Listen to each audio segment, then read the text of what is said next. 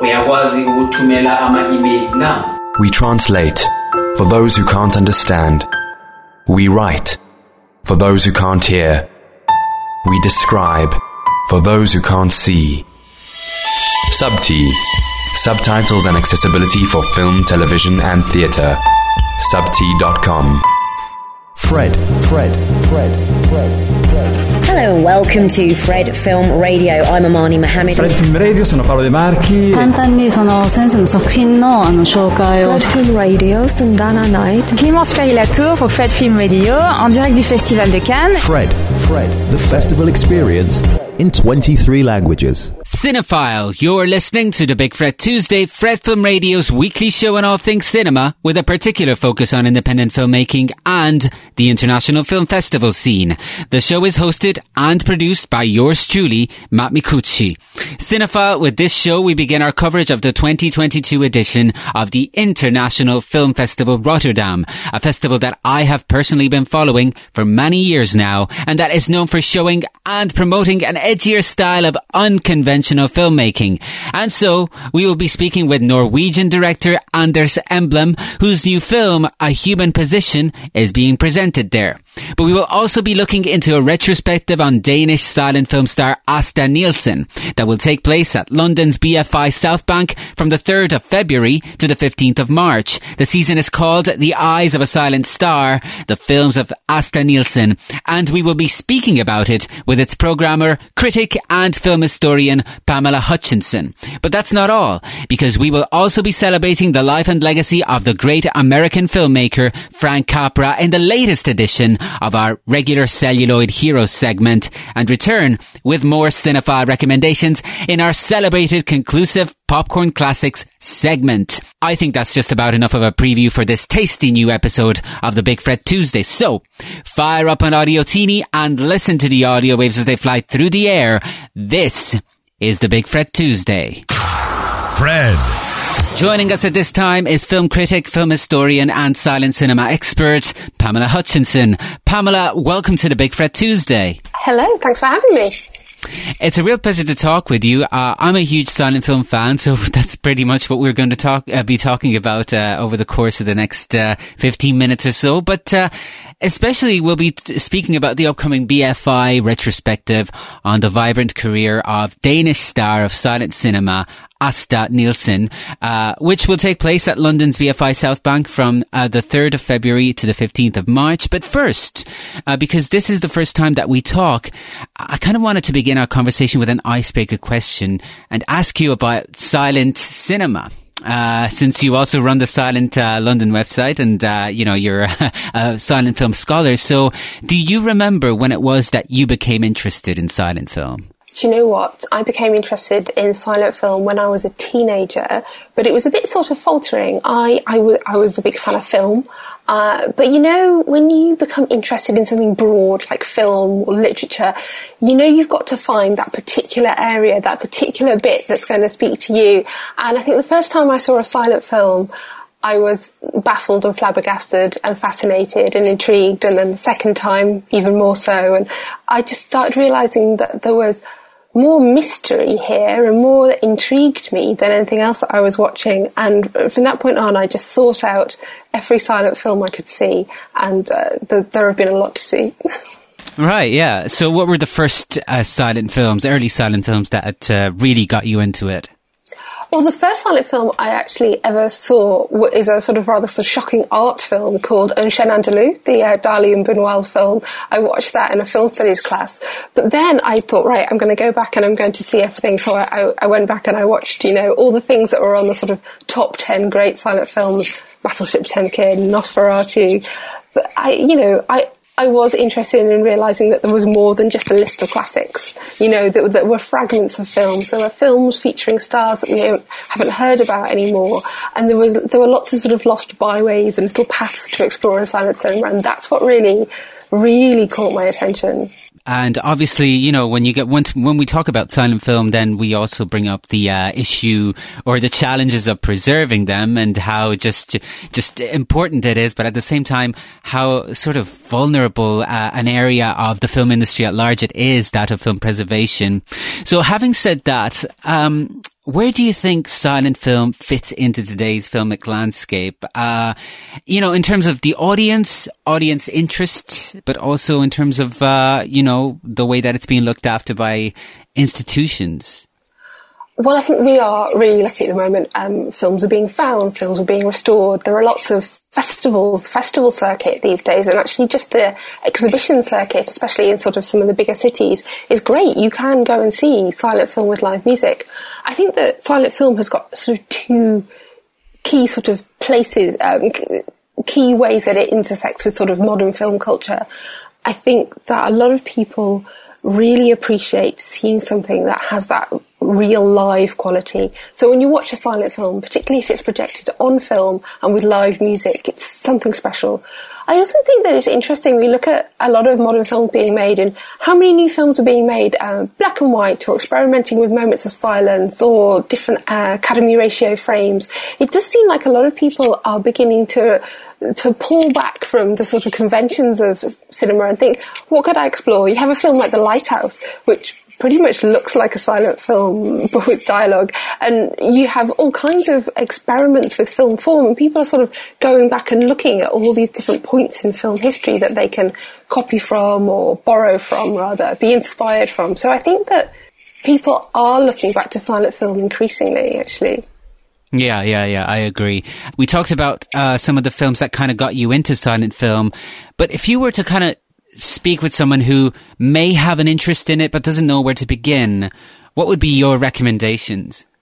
Ooh, that's such a great question. I mean, obviously I have to say Asta Nielsen films. One of the things I always say to people is, what kind of films do you like? Because if you love comedy, believe me, I have a whole list for you. I'm going to start you off with Buster Keaton's 1 Week, and then you're going to come back and knock on my door and want more. That's it, I can guarantee. But, if someone thinks that silent film is lacking in nuance, if they think that it's not sort of for adults, if they think of it as just sort of fun slapstick, then you have to show them Dreyer's Passion of Joan of Arc, one of the great tragedies shot entirely in close-ups. And because it just shows you that the silent film, just like Asta Nielsen films, they work because we are so intimately familiar with the sort of landscape of the human face, and we read human faces so well, and that's what their power is. So I would proceed from those two angles. And after all that, we'll be back and talk about the upcoming Asta Nielsen retrospective at the BFI South Bank in London in a moment. Fred. We're back with Pamela Hutchinson, programmer of an upcoming retrospective on Danish silent film star Asta Nielsen, titled In the Eyes of a Silent Star, the films of Asta Nielsen, which again will take place at the BFI South Bank in London from the 3rd of February to the 15th of March. Now, given the times that we live in, Pamela, we should probably specify to avoid misunderstandings, will the program consist of in-person physical screenings and events? Will they be presented digitally? A bit of both? What's the situation there? As far as I'm aware, we're going ahead in venue with live musicians, with introductions in-house. I think some of the introductions may be pre-recorded, but most of them are going to be live. We're having a lecture and panel discussion to open the event. So it's all going to be taking place in BFI South Bank. Now, before we get into the program, simple question, who was Asta Nielsen? Asta Nielsen was probably the greatest actress of the silent era. And that sounds a little bit like I'm exaggerating to boost the season, but it's true. She was acclaimed as the greatest actress of the silent era. She was one of the very first international film stars. She had as close as you can get to an overnight success with her first film in 1910. She absolutely mesmerized the world.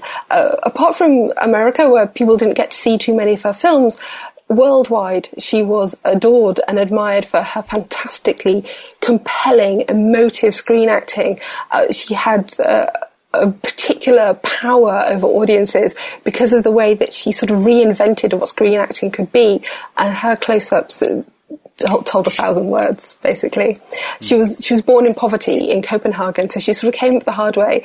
And when she had this big break in film, she then devoted herself to basically perfecting the art of film acting and making the best film she could. And she really left a remarkable body of work. She's one of those people, sadly, who didn't continue making films really in the sound era, and those are the people who we so often forget about. So as much as I've said that she was so popular, she doesn't have the name recognition of many of the other silent stars. Right. Greta Garbo, Gloria Swanson are some of the names that come to mind. I understand the retrospective is presented in partnership with the Danish Film Institute. I wanted to kind of name them because I think, when you talk about film preservation, their work is just praiseworthy, I think, as is the BFI's work, of course. And I also wanted to ask you kind of a similar question to the one I asked you before about silent film in general, but given the fact that this is a celebration of Asta Nielsen, though, why do you feel it's important to discover or indeed rediscover her works today? Is there anything that makes it particularly contemporary? Oh, I mean, Asta Nielsen was nothing if not a modern woman. The characters that she played on screen were often very modern women, shall we say, the kind of women who went out and played by their own rules. And that's something that she sort of acted out in her own life too. She took charge of the work that she did on film, and she controlled everything, and she was pretty much a genius when it came to the sort of nascent art form of film. But also the roles that she plays are really quite fascinating. And I think a lot of people are drawn to Asta Nielsen's roles these days because of the power of the acting, as I say, but because of this peculiar kind of androgyny that she really enjoyed playing with. In comedy films like The ABC of Love, where she sort of dresses up as a man to show her boyfriend how to be more manly, all the way through to when she played Hamlet. And she did play Hamlet, although she played Hamlet as a woman in male drag. She's constantly sort of playing with ideas about gender and gender roles and what's expected of women, and she often is this sort of wonderfully disruptive presence on screen that I think people might be surprised by, but will definitely enjoy looking at in 2022. Can you tell me a little bit more about the films that will be screened as part of this retrospective? Well, we're starting with that film that I told you was the overnight success. And sometimes people's first film, is something or nothing. But this film, The Abyss, or it's often called The Woman Always Pays, is really quite a remarkable film in the way that it sets out what you're going to expect from Asta Nielsen. It's a film about a woman caught in a love triangle. And when I say she's caught in a love triangle, there's a real sense of being in a sort of sexual thrall. This is quite a deep and dirty kind of love triangle. And it culminates in this fantastic sequence in which Asta Nielsen dances around her lover with a rope and ties him up. It caused a sensation. I have to say, when you watch that clip now, you think, how do they get away with that in 1910? So we're starting with that, and then we go on and show some more of her melodramas, more in that vein. So we've got things like The Decline, where she plays an aging woman forsaken by her lover, and it's really very moving. And we have the films that she made are sort of inspired or based on great literature. So she plays Lulu in Erdgeist, which is the Frank Wedekind Pandora's Box plays. And she even plays a character sort of based on Crime and Punishment. We do get her Hamlet as well. And we get to see lots of her comedy. So, because she had this remarkable control of her performance, even though tragedy, from a young age, tragedy was everything she wanted to do, she was a remarkable comedy actor. So if you see her in films like Zapata's Gang, where she plays a film star, she often plays a film star, or an actress or an opera singer or some kind of performer, because she's playing on her own fame, who gets caught up with a bunch of bandits while filming a film and, gets into all kinds of scrapes. And she's so remarkably physically committed to everything that she does that you're in stitches, and you sort of have this feeling at the back of your head that you're meant to be watching an Asta Nielsen film, and you thought maybe it was meant to be serious. But so we're showing a real selection of her stuff. We're showing the one talkie that she made, Impossible Love, in 1932, which she was not pleased with, but it really holds up. It's a German film because she made most of her films in Germany. Yeah, and actually, I wanted to ask you about, because we always read and hear about the problems that film stars encountered in that transition, that period, the transition from silent to sound. Did Asta Nielsen face these types of challenges? Because she really didn't make much after the early 30s, right? No, I mean, she made one sound film and that's it. So she had actually, her reach into acting had been through the fact that she had this voice, it was actually a very deep voice. So she was very worried about her voice generally. She did a lot of silent performances, but her sort of disillusionment with the film industry in general in the late 20s meant that she was very uncertain about going to sound. And when she saw some of the early sound films that were made, of course, we all know all the great ones like The Blue Angel, but there were a lot of bad early sound films made in that transition. She looked at it and thought, I'm not going to drop my standards. This is too bad. But she did make this one film, Impossible Love, and she was slightly disappointed with it, but her voice and her performance in it is excellent.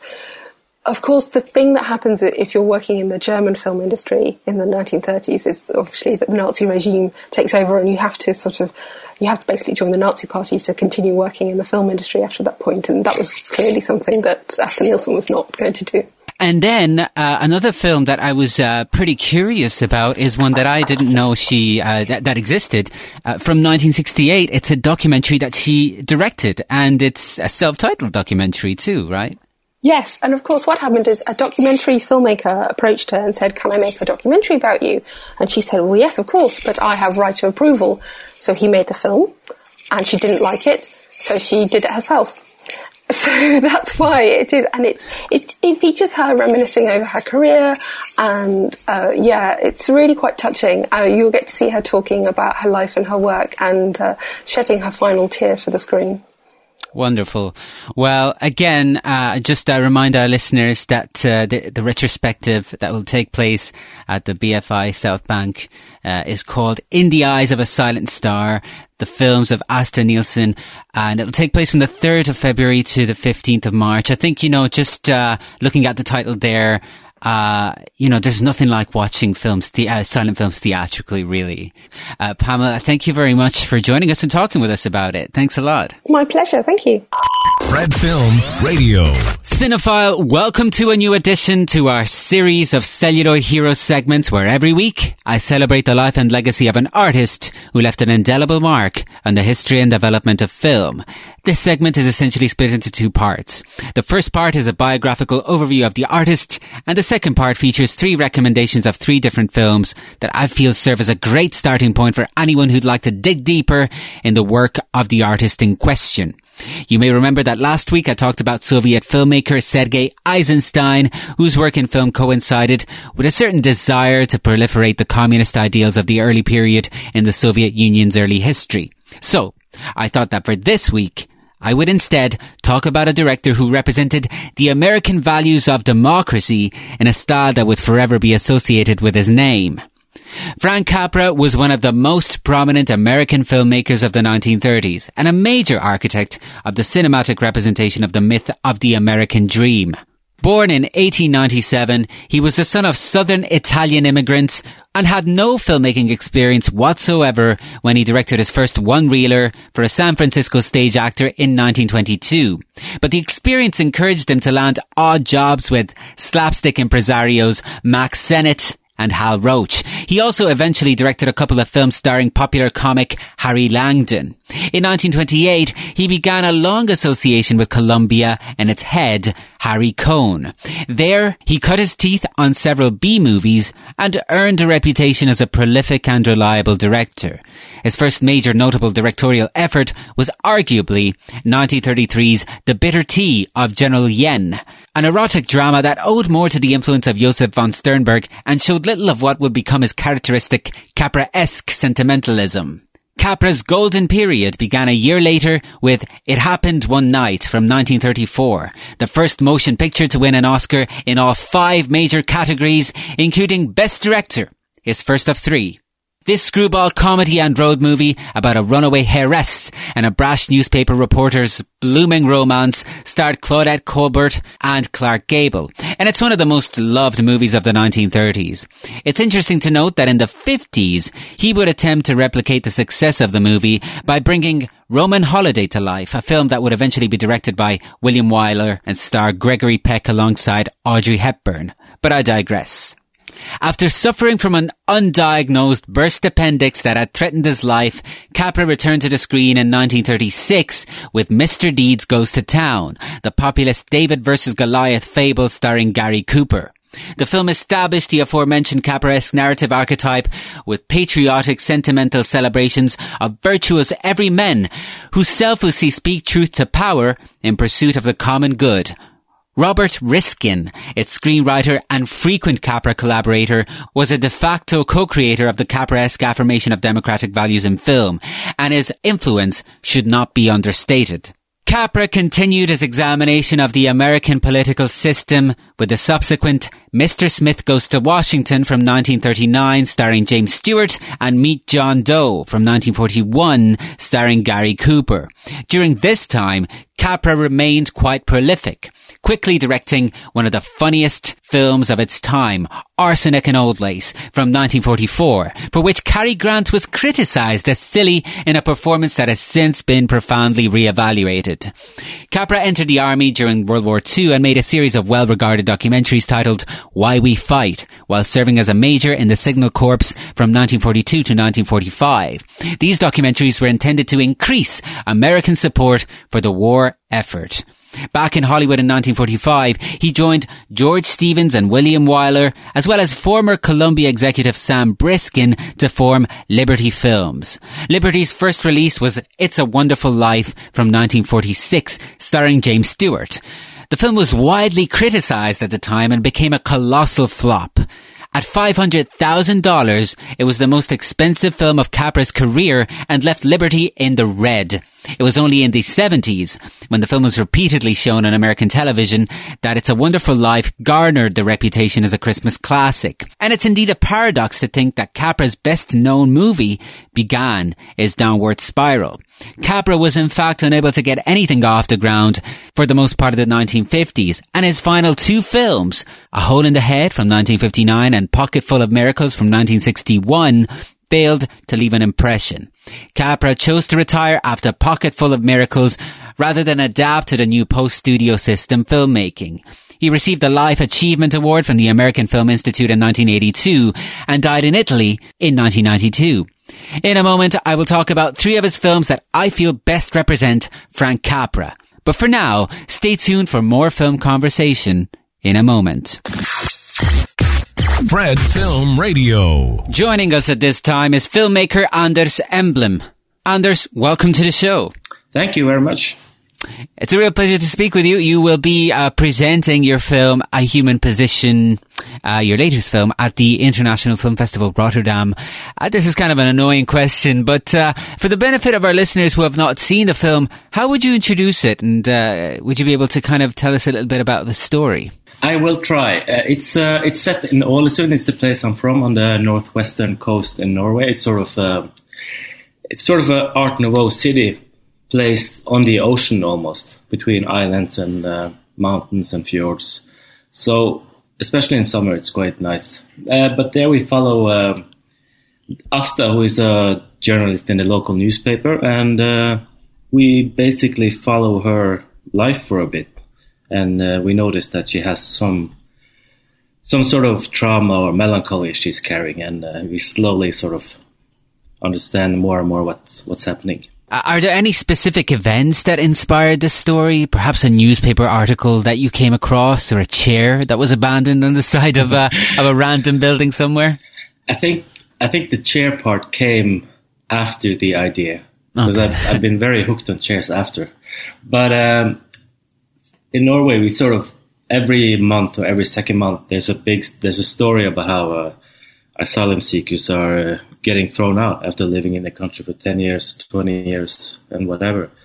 And the idea is just that it seems very unfair. And then we look into it, and it's so difficult to understand the system and how the law works at all.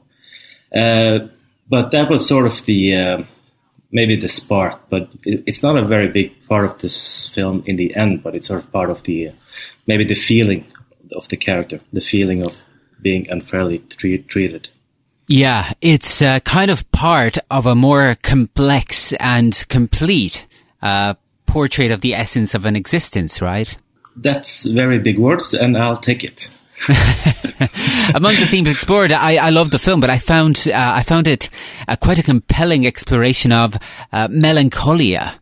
Do you feel that melancholia is an integral part of this film and of Norwegian society at large? I definitely feel it as part of myself. I think melancholia for me is a bit optimistic. It's sort of it's the warmth of sadness, I guess. Sort of, for me, it's a bit optimistic because you're sort of realistic in how you view things, but then there is still hope.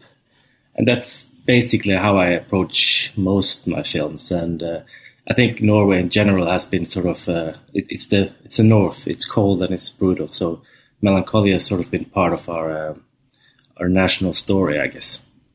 But is it only attached to the cold, or is there something else that we don't know about us foreigners?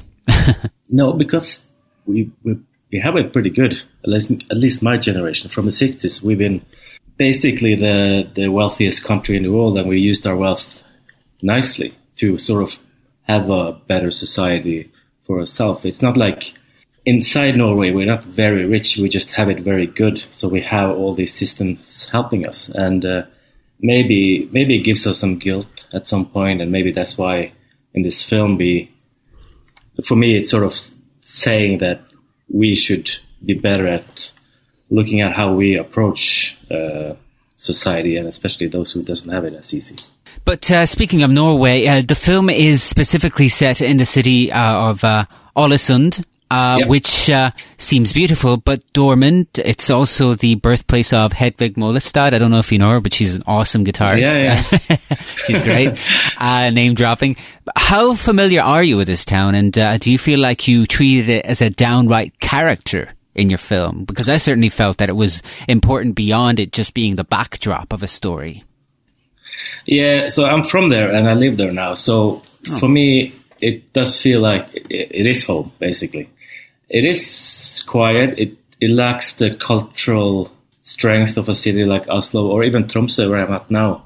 But for me, I don't treat it as a character. I think that's something that comes automatically, and maybe for people outside can see it as a bigger part of the film. For me, I'm trying to use the city in a slightly different way than what maybe people from the outside would. I wouldn't, when you see the angles I use, the places I use, they wouldn't be the obvious tourist images, perhaps. And I try to sort of be more relaxed on how I use the ocean and the mountains and the city itself. So you're trying to go for something that goes beyond the kind of cine postcard look for your film. It's something more real in a way. Yeah, I hope so. And maybe it's just for me to get a feeling that it's more real or something like that. But it's also maybe it's the benefit of knowing the place that I can go beyond and find the different angles to it. Does that approach have something to do with the title of the film, A Human Position? Because I was also wondering about the meaning of this title. For me, it's a play on word with the chairs and how we sit as humans. We sit on chairs, which is when you think about it too much, it becomes very weird that we sort of develop this base way of sitting and socializing. It's on a chair, while no other animals has something like this. And also, it's a position we take in society, how we view things. What's your values and how do you see others? So that's sort of my approach to it, at least. I also tend to associate chairs with power. Was that thought at the back of your mind too, or? Not at all. I think. I don't know why, but when I think of chairs, Anders, one of the things that comes to my mind is that scene in Borat where he sits on a chair and he's like, "Look at me, I'm king of the castle." No, it's funny because it's always funny when you get a new perspective on what I've been making for a few years. But I never thought about it. But if it makes sense, it's perfect. No, but chairs for me, because the area I'm from, Sunnmøre and Ålesund, it was sort of the center of furniture industrial design earlier in the last century. So a lot of production was going on there. So I basically just been collecting old chairs from that area, and just making it a local thing and a beautiful thing. I do like these mid-century things, like every other people who sort of get into it. Anyways, we'll be right back for more in a moment. Fred. We're back with filmmaker Anders Emblem, director of A Human Position from the 2022 International Film Festival Rotterdam. Anders, let's talk about style, because A Human Position is a slow-paced, soft-spoken film that unfolds in successive tableaux. What do you feel is the potential of filming in such a way? I think it's been slowly just going towards a more specific style, because the main ideas are so strong to me that we can make images that last a bit so that the viewer can have time to think and reflect them and get into it and make themselves part of the meaning and story. And that way, like, the idea then is that you get a stronger emotional connection to it because you're part of it. That's sort of the basic idea. And then also I really like just visually. It's how I want images to be in a way. And then it's the difficult part of making the slightly tableaus and all that stuff and mixing that with realism is that's the interesting part, because you can argue that this is very artificial how we set up the camera, but at the same time, if the image lasts long enough, it becomes just a window into whatever scene we're in. Yeah, but sometimes it doesn't work, this style. It works with your film, and I'm trying to understand why. Is there like a rhythm to it? What's the trick there? Are you a musical person? Very much so. Music is sort of my... if I choose an art form, it's music, and I always use a lot of music when writing, and I did make some music when I was younger. Not that anyone should hear it, but it sort of was my start. I did, programming and rhythm and finding the feeling, and all that stuff really works with making a film. Just having it in your gut and feeling what's the good rhythm for stuff.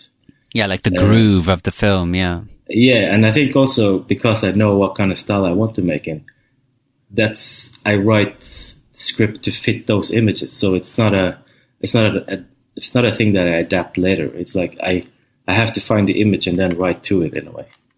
Yeah, there's a confidence to it for sure. So how does the acting, how do the acting performances fit into this filmmaking style? Do you hope to play with this idea that the actors should forget there's a camera pointing at them? Because occasionally in this film, the very placement of the camera is interesting and almost unorthodox. Yeah, so it's kind of funny. I had a Q&A here yesterday at Tromsø, and the lead actors were there. And I always keep saying it's very easy to work with her because I just tell her to stare at What's things. her name, just for the benefit of our listeners? Amalie Ibsen Jensen. So she's also from my town, and we worked together on the previous film as well. So it was mostly on that film I had to sort of explain how I was thinking, because it feels very unnatural, I think, for her. She's like a comedic, energetic theater actor, actually. So she had to sort of, I had to really try and communicate how it is natural when you don't do much on a screen like this. Sort of, she had to get used to and had to trust that this way of acting works, to keeping a lot of the things inside and just being very quiet and all that stuff. How did you do that, though? She's a very nice person, and we get along very well. So I think it's just time, just talking to each other, trusting each other, and because I'm not the best at communicating, so I think it takes some time. And she had to take a leap of faith with just okay, this should work. And since we made the last film, and she sort of got a lot of appreciation for the role there, I think it was much easier this time to sort of continuing a very similar mood of a character in a way. Can you one of the other things that I loved about this film was its representation of friendship. Do you feel that this is also another important aspect of the film? We don't, surprisingly, I feel like we don't really see a lot of films where the core kind of relationship between two of the lead characters of a movie share a kind of a nice, warm friendship. It's becoming increasingly rare, and I'm always curious as to why that might be. Well, they are girlfriends, though. So, that what you mean? That it's just a relationship, or? Yeah, but I mean, it's not explicit that they're girlfriends, you know? Yeah, I mean, yeah, it's never, it's, you know, I mean, I never really go, this might be me, the way I perceive films, but I never really assume. Yeah. For me, it works as a warm friendship too. Yeah. I mean, if you want to get into it though, I mean, even when I see movies about relationships, it's never really a warm relationships that I see. It's always kind of like, aggressive to some extent. Yeah, there always has to be drama or sex and sex. Yeah. No, I do like that you read it as a friendship. It actually is very nice. And, I just wanted it to be two people just, liking each other, hanging out with each other, and having the perfect relationship in a way, the sort of comfort of the other. Yeah. And I've heard that also that for a lot of people who watched the film, that was sort of the key to understanding the main character as well, that she had this friend or girlfriend who was just around her, being nice. Mm-hmm. Yeah. Anders, it's been a pleasure speaking with you. It's an awesome film, A Human Position. Thank you very much for joining us and talking with us about it. Thank you so much. Fred. Cinephile, welcome to the second part of our Celluloid Heroes segment, which aims to celebrate the life and legacy of an artist who left an indelible mark in the history of cinema. This week's artist is Frank Capra.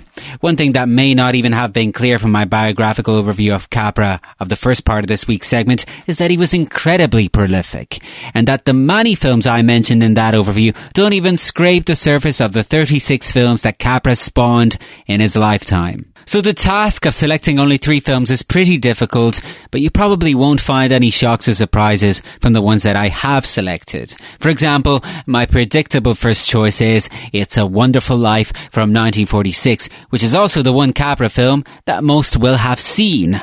This is, of course, the now classic Christmas tale about a banker driven to despair who wishes aloud that he had never been born and then gets to see how much poorer the world would have been without him. At $500,000, it was the most expensive film of Capra's career, but it was a colossal flop. For many contemporary viewers, perhaps, the film's heartwarming conclusion was not enough to balance the movie's dark vision of how cruel life could be. Only after It's a Wonderful Life was shown repeatedly on television in the United States, beginning in the 1970s, did audiences and critics recognize the film as Capra's masterpiece. The second film I have decided to highlight is Mr. Deeds Goes to Town from 1936, and this film I feel more than anything established that Capra-esque brand of sentimentalism, affirming democratic values, individual decency and perseverance, and the power of the ordinary American citizen to influence community and society. It's important to note that this Capra-esque brand of cinematic narrative was really the culmination of Capra's long-standing partnership with screenwriter Robert Riskin. Mr. Deeds Goes to Town is a David versus Goliath populist fable. Gary Cooper starred as Longfellow Deeds, a principled tuba-playing writer of greeting cards, sentiments from a small town in Vermont, who inherits his uncle's $20 million estate and moves to New York City to administer it. When Deeds decides to give the money to the less fortunate, his sanity is questioned. Jean Arthur plays a hard-boiled reporter who is suspicious at first of Deeds' motives, but who falls for him once she realizes his sincerity. Capra received a second Academy Award for Best Director for Mr. Deeds, which was nominated for Best Picture. And my third pick is another beloved movie. It Happened One Night from 1934, the one that affirmed Frank Capra as one of the great American filmmakers of his time. Produced at the tail end of the Great Depression, this is a quintessential screwball comedy and the first motion picture to win an Academy Award in 5 major categories: Best Picture, Best Actor, Best Actress, Best Director, and Best Adapted Screenplay.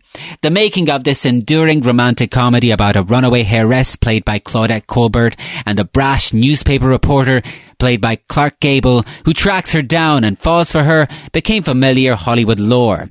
Gable, who was one of MGM's biggest contract stars, was sent by the studio to work on Columbia's bargain basement production as punishment. Colbert was on loan from Paramount.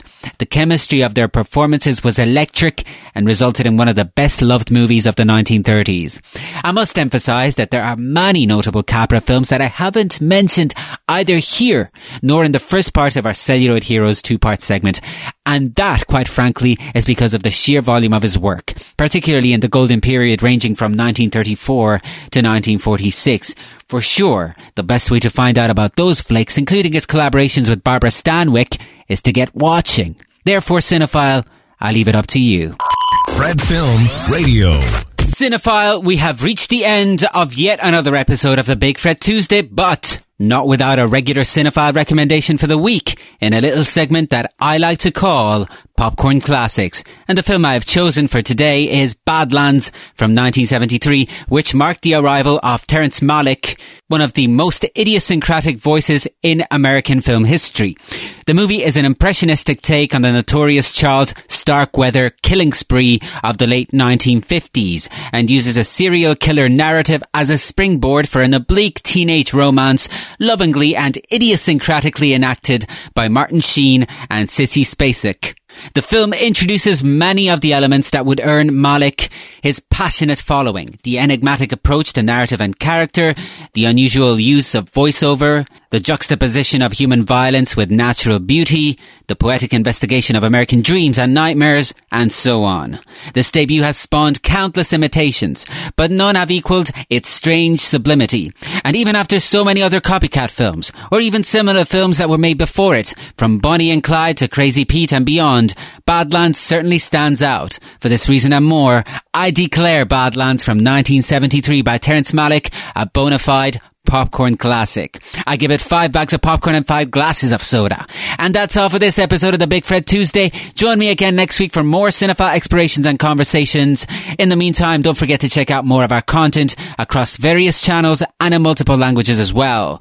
Till the next time, stay healthy, stay safe, stay strong, stay cinephile, and stay tuned to Fred Film Radio, the Festival Insider. Fred.